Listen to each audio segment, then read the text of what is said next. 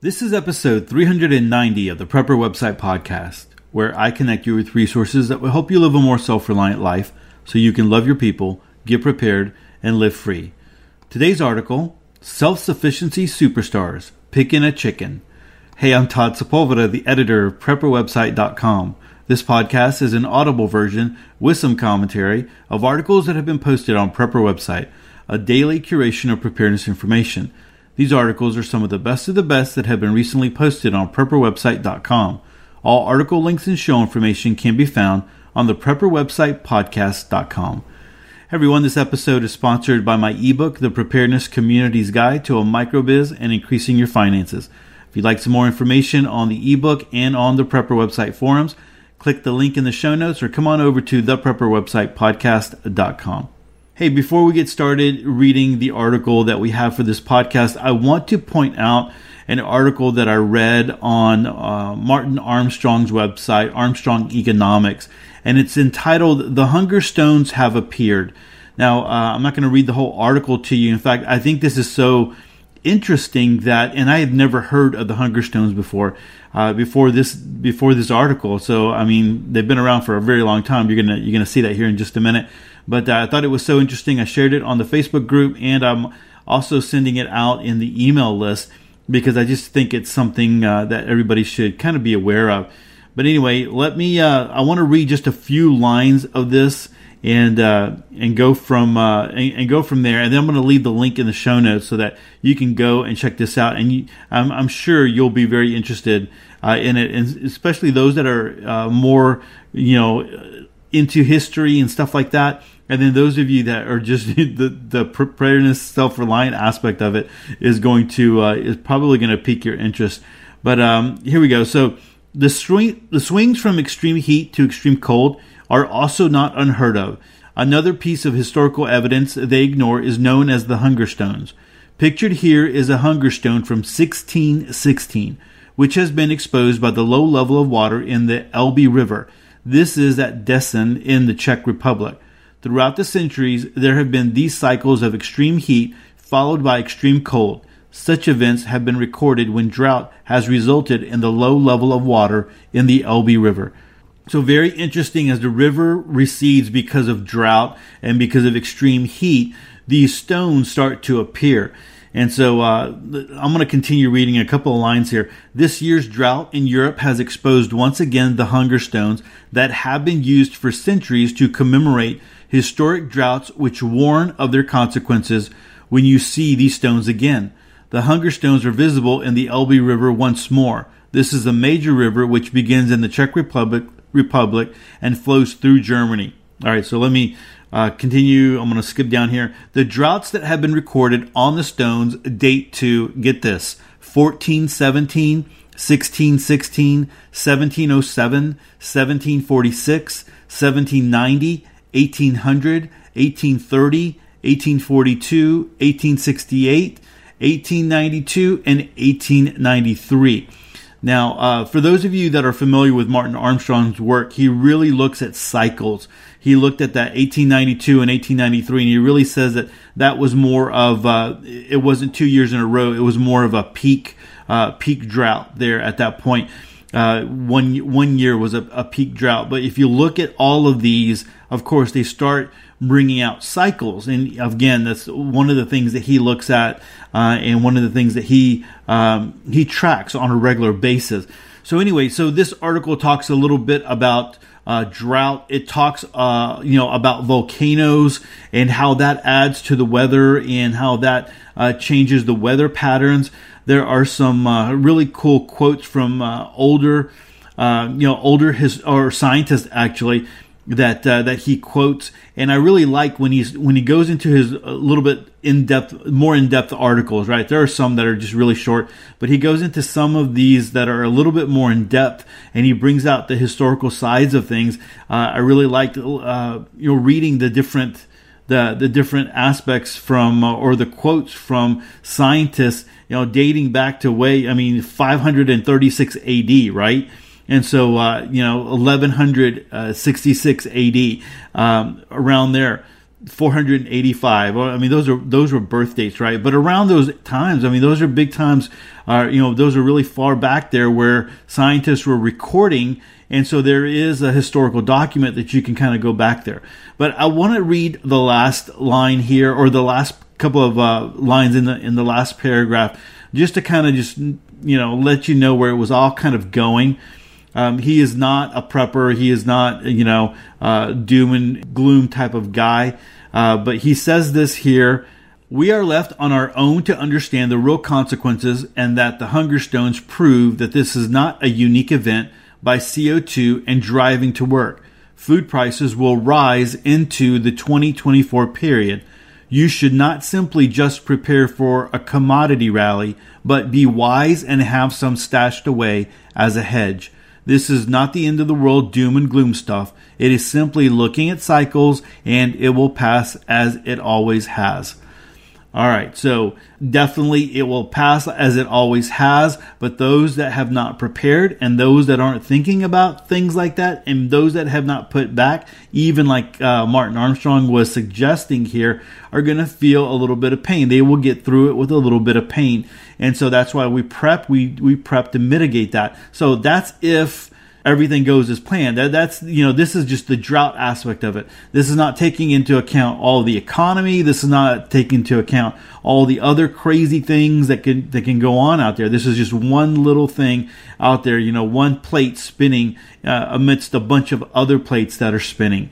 And so I just thought that was just so interesting as I was reading it during lunch today. And I'm going to link to it in the show notes, like I said. And you can go read the whole thing where he talks about volcanoes and all of that kind of stuff and how that affects the weather patterns and the mini ice ages and things like that really destroyed crops and food and really caused a lot of pain and starvation for people out there because there wasn't a lot of food. They weren't able to grow their own food. All right, so again, that's the Hunger Stones have appeared over at ArmstrongEconomics.com. All right, so let's go ahead and jump into our article of the podcast. It comes to us from theprepperjournal.com. I think this is a very good article on picking a chicken for your backyard and for your backyard chicken coops. Or if you are, on a bigger scale, there's a lot of good information here because when it comes to backyard chickens, sometimes it's like, hey, let's go to our Tractor Supply or let's go to someone a local person where we can get some chickens, and we kind of just settle for whatever's there. Sometimes you might order, if you're ordering a bigger, number of chickens or chicks. You might order online, and you need to be ready for them when they come. But for the most part, if you have a small little flock, you might not be doing that. So it's a good idea to know what kind of chickens you want to have in the backyard because it will determine a whole lot of your sanity, in dealing with it. So let's go ahead and jump into this article. Like I said, I think this is a very good one for anyone who's thinking about having backyard chickens or having chickens. And I really, truly believe everyone should. And so this is why I think this is a good article for everyone. All right, so here we go. Let's go ahead and start. I should say right now that chickens are at or near the bottom of the list of my favorite self-reliance animals, right there with horses. I just don't like chickens. They started it. However, as a homestead animal, they're absolutely indispensable, as opposed to horses, which I love but don't find efficient and thus stick in the pet category. Chickens feed efficiency, are multifunctional, and able to perform labor tasks that make them fantastic livestock for backyards and big acreage homesteads. They eat things my preferred game birds can't and perform functions the non-diggers or non-grazers won't or can't. There are pros and cons to any animal, and birds are no different. As a permaculturist and a prepper with a mind towards long-term sustainability, I have a specific list of considerations when it comes to picking my chickens. Those list items are why a few of the commonly recommended breeds don't make my superstar list. For example, I like Buckeye hens, but the roos are commonly way more space aggressive than I want. Others drop off the list due to production when expected to free range. 70% of their feed, heat stress, or low tolerance to confinement penning. Some breeds are bullies that don't share mixed barnyards well. Some drop because their feathers are tougher to pull than ducks. Some are way too hair-triggered and panicky for me. And there's just a lot of pictures here that are just hilarious. Alternatively, some are oblivious to threats. Some pile up in a corner of a pen where a raccoon can reach through. Some stand stupidly staring at the sky while the ducks, doves, guineas, and smart chickens are bobbing in.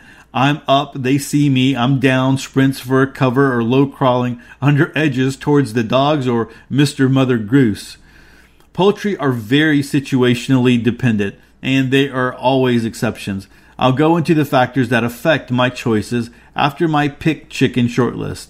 Any prepper can use the traits as a checklist, even if my preferences aren't as important or completely oppose their priorities. Alright, so here are the superstar breeds. The first one is the Wellies or the Welsumers. 6 to 7 pounds, foragers but comfortable with confinement. 2 to 4 eggs per week. They green graze to buggy lots, seed grain lots, or bag feeds. Medium eggs, heat and cold hardy. They're savvy, friendly, and curious personalities. Medium average broodiness. A European breed is popular in Australia for ease and production, as RIRs or Rhode Island Reds, Orps, Plymouth Rocks, and Wyandottes are here in the U.S. Keen surrogates for hatching and raising guinea fowl, turkey, or quail. The next one is the Dominique. 6 to 7 pounds, foragers but comfortable with confinement, 2 to 4 eggs a week, small, medium eggs mostly, cold and humid heat hardy, savvy, calm and curious personalities, average broodiness, super mothers, popular from colonial and pioneer times through the Great Depression due to ease and efficiency in keeping, then almost lost as modern production breeds started taking over. Cold weather layers, seldom overeaters, self-coop if coop raised, shrewd strange friend-foe discrimination, chill with the kids and known dogs but not pecking order pushovers. The next one is the Sussex, 7 to 9 pounds, foragers but comfortable with confinement, 3 to 5 eggs a week, medium large eggs, cold tolerant, okay decent heat tolerance, savvy roosters, and there's an asterisk here, I'll get to that one in a minute, confident but calm personalities, average broodiness, very old breed, once the standard English table bird, dethroned by the Cornish, prone to tender flesh and fattiness. Fats are a good thing for self-sufficiency and survival. Very non-flight prone, incredibly efficient and low-waste eaters, early and late season layers with year-round laying possibilities. Okay, here's that asterisk. The Sussex hens respond to roo, flock, keeper, and LGD warnings, but are typically just a little less stranger danger and foot traffic observant on their own than my other picks. Continuing on with the Sussex hens are surprisingly human-oriented tagalongs. Not always a good thing. And there's another asterisk here. The Wellies and the Sussex hens are so chill, they're likely to be low bird on the totem pole. Introduce them to mixed flocks with a handful of other birds, not as individuals. All right, so the next one is Reds, Woman Reds. Yeah, I skipped the Rhode Island Reds, or the RIRs, and the less common Rhode Island Whites and Blacks, and New Hampshire Reds. They are hugely popular backyard and homestead birds. However, they're excellent 5-week layers with extra large eggs that further tax feed and calcium needs. All roos are rough lovers, but RIRs and NHRs, or that's Rhode Island Reds and the New Hampshire Reds, seem excessively so, especially in small flock situations. I also find Rhode Islands excessively destructive and messy compared to other breeds. Both also tend to classify all dogs, cats, and humans in the same categories, either all good or all bad, and aren't keen at individual recognition. That's a problem here. All right, so now he goes into, and so that was a very short list. Now he goes into the top priorities that, the things that he's looking for in the chickens and why he picked these chickens to be his superstars. So the first thing I want out of my birds is the ability to reproduce them, which means a purebred. and a rooster I can stand long enough to breed. That's kind of funny there. And I'm just saying that because I had some friends that live nearby where I live, and they had a rooster that went crazy. And my friend, she was a teacher friend, and the rooster clawed her chest and all up and down. And that rooster did not last the day, but she got pretty hurt because this rooster went after her. I can't remember what kind of. I want to say maybe they were Red Island Reds. Or Rhode Island Reds, but I'm not 100% sure. But I just know that she was pretty torn up. All right, so continuing on. I typically trail heritage and dual-purpose breeds. They're more likely to both lay and eat and to be foragers willing and predator savvy than the production breeds and dedicated laying or meat breeds. They're also a smidge more likely to have retained the ability to sit their own broods politely without me fighting constant broodiness, which lets me skip electric incubators and brooder boxes. I also want mothers to be able to raise clutches within the flock so I don't have to segregate, then introduce flock members. Mothering hens need to be canny to chick threats, including foot and equipment tool traffic, but not over defensive. So here are some of the breed traits. Flighty versus docile. Docile birds are less likely to have excellent risk awareness, water, predators, egg care, but flighty birds are commonly pen and tree hoppers, hard to handle and noisier. The calm savvy line is a tough one to walk, which is one reason my short list of breed is actually short.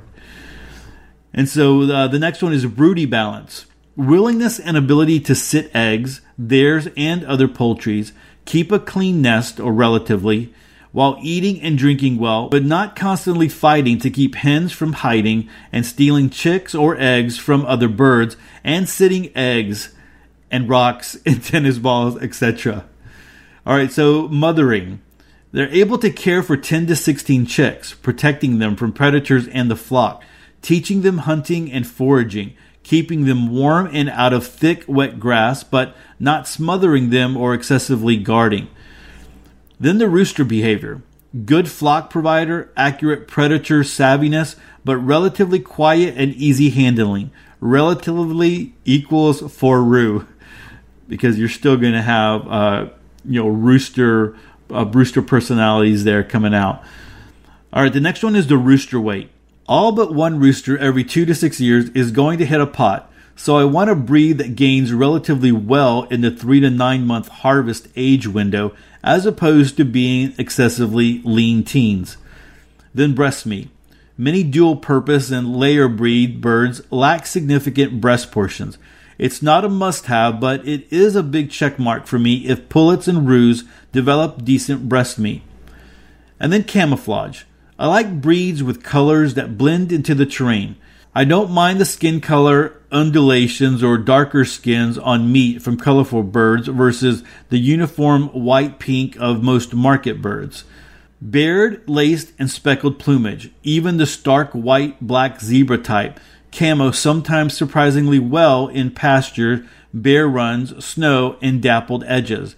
They do better against predators, especially when they typically cluster elbow to elbow to forage, run, and to roost. Forage efficiency. I want birds to free range from pasture, compost, garden orchard spaces, scrub, and woods. We've bred both the inclination and ability out of many breeds. I also want breeds with the least production loss on green grazing and green protein forages versus seed nut and bug heavy seasons or areas. And then flight. Pasturing, pinning, and evening recouping is easier with breeds that are just disinclined to leaving the earth versus normal tree roosting and flight-happy breeds. And then laying balance. I typically look for breeds listed with mediocre to middling laying rates. Somebody just fell out of their chair. The thing is, egg production is one of the tweaks we've made along the way, like our leaner pigs, faster growing meat animals, and dairy production. It's based on cheap, easily accessible grain feeds. Even heritage breeds listed as both excellent foragers and layers aren't reaching their 200 to 275 eggs a year on just pasture. Humans are hand delivering 50 to 75% of their nutrients. So there's very interesting graphics here where they're showing chickens from like 1957 to 1978 to 2005, and then they're showing like 0 days, 28 days, and 56 days. And so, the 2005 and then the 1978 are just so much bigger. And again, going back to the fact that we're providing so much of their feed, and the feed is usually has things to help these animals grow. So there is a link here. It's a nice article, Modern Chicken Timeline, 1900 to the present. And so there's a link that you can go to if you want to, research that aspect of it that I was just talking about, that graphic. Without that feeding and without heating or cooling in 12 plus hours of light, most of those better breeds rapidly lose productivity, hitting 100 to 150 eggs a year ceiling. I want birds free-ranging 70+% of their soft season's feed. The middling production breeds typically retain more of their optimum laying and weight gain in those conditions, ending up with larger total yields in side-by-side comparisons with a better bird. 2. Hens need a lot of calcium to maintain successful laying and bone density. High-yield layers need more and faster absorbing sources and can get less of their total need percentage from forage and free choice ground eggshells. Tons of fragile eggs that crack in the boxes or basket do me less good than a smaller number of hardy eggs, before we even get to layer breeder losses from deficiencies and injuries. The condition and the age production resilience. Resistance to production drop in lowering light and lower temperatures. Reduced lumps in second, third, and fourth year laying. My goal, average decreases of 8 to 10% per year versus 12 to 15%. Then looking at range and space versatility. The willingness to wander for forage, but also comfortable being penned or barned for 8 to 16 hours a day and for days and weeks at a time. Bird and produce harvest safety, pasture regrowth, evacuation crates and trailers, weather, theft, predator risks, injury, disease quarantine, flooding, and assessments. So all those things are reasons to coop them up. Or if they're foraging, and then the reasons to coop them up, and they need to be able to be good with that. And then mid-size. The best fit for my predator load, efficiency desires, and climate. Wet winters with teens, minus 20s in the lows, then 95 to 100 plus with 80 to 95% humidity come July and August. Man, I would almost say, like, where do they live? They got to live definitely close to me, I would say, although we don't go to the teens, right? So, I don't know. A lot of southern states would be able to do that on the coast and have all that humidity. Man, and 100 plus degrees. I'm telling you, that's so bad for animals out there. All right, so feathering. This is really climate specific, but I prefer clean legs and short, light featherings on thighs, heads, and spouts. The smoother they are, the less dirty they get. You still have to provide leaves, straw, and mulch to soak up seasonal mud and waste. So here's a rule of thumb. For cool to frigid climates, you want a rounder, medium to heavy breed with tight, dense feathering, fluffy undercoat, and small combs, or lessens the frostbite. Some want feathered legs and feet. Some of us feel that just collect snow and cold spring mud then chills the birds. If you have warm to hot climates, you typically want lighter built birds with naked or clean feet and larger combs for the heat transfer. So picking a chicken.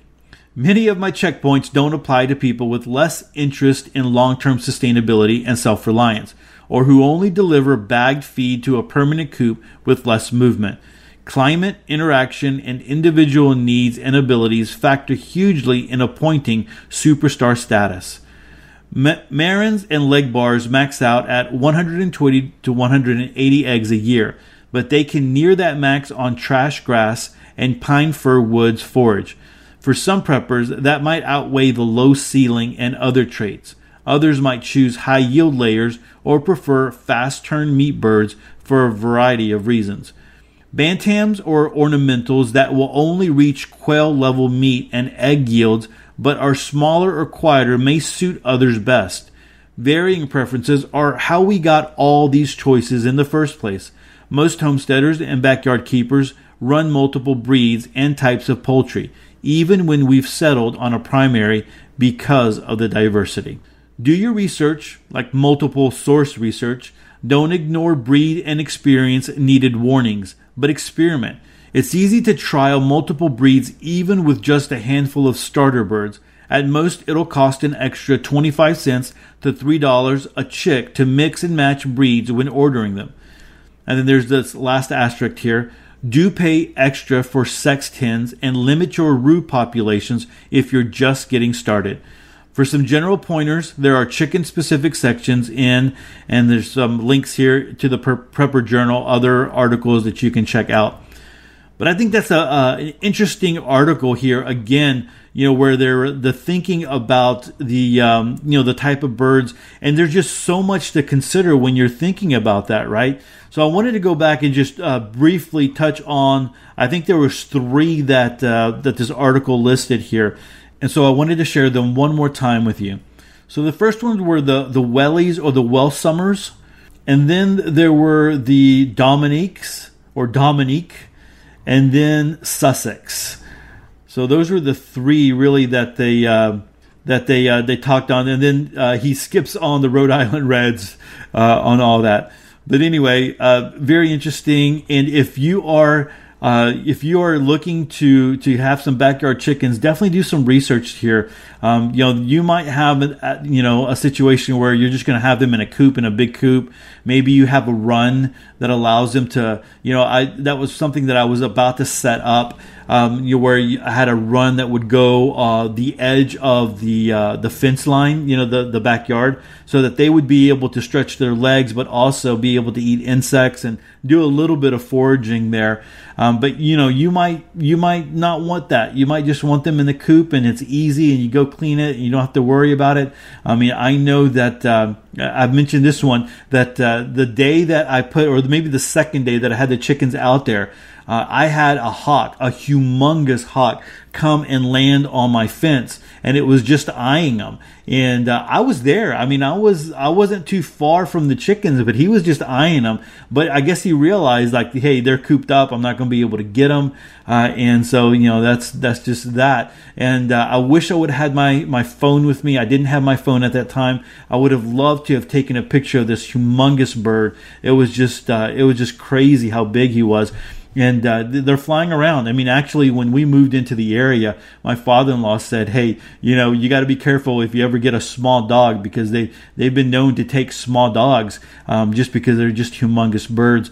So you have all these things that you need to think about, and all these, predators and all that kind of stuff, because they will come. Eventually, they will find out where the chickens are, and they will test your coop, and they will test all your defenses, and they will come after your chickens. And that is the worst thing ever, when you are, when you have a predator going in and they ravage your chickens, man. And that just sucks. I have a cousin who has been dealing with that as well. And so, there's a lot of things to consider, but I do think that everybody should own chickens. I do think that there is a very big benefit to it. If you are, just for the eggs, you're able to have eggs on a regular basis. If you're somebody that doesn't cook eggs every single day, well, then, you go and you get the eggs, and then you have them for the weekend, and you're able to make, eggs for the family on the weekend.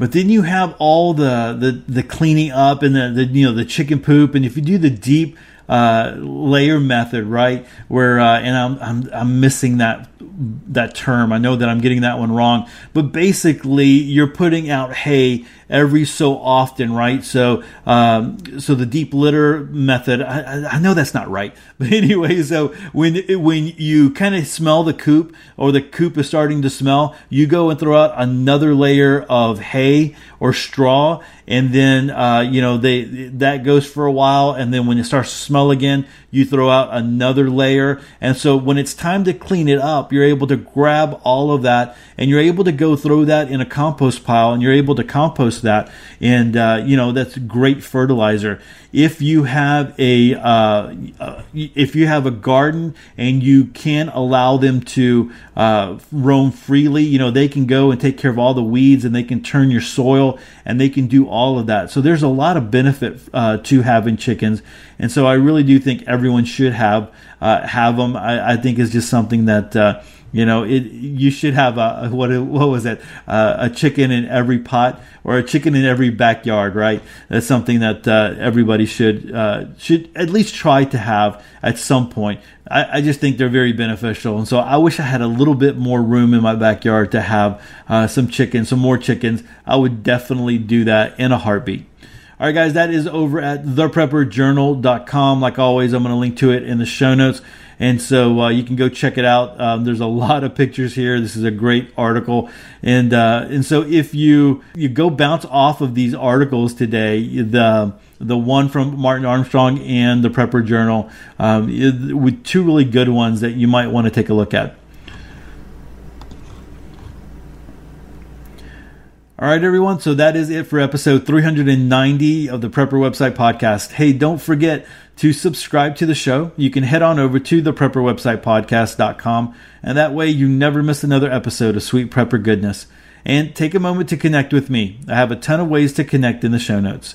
And with that, choose to live a more self-reliant life. Choose not to be so dependent on the government, grid, or the grind. Until tomorrow, stay prepped and aware. Peace.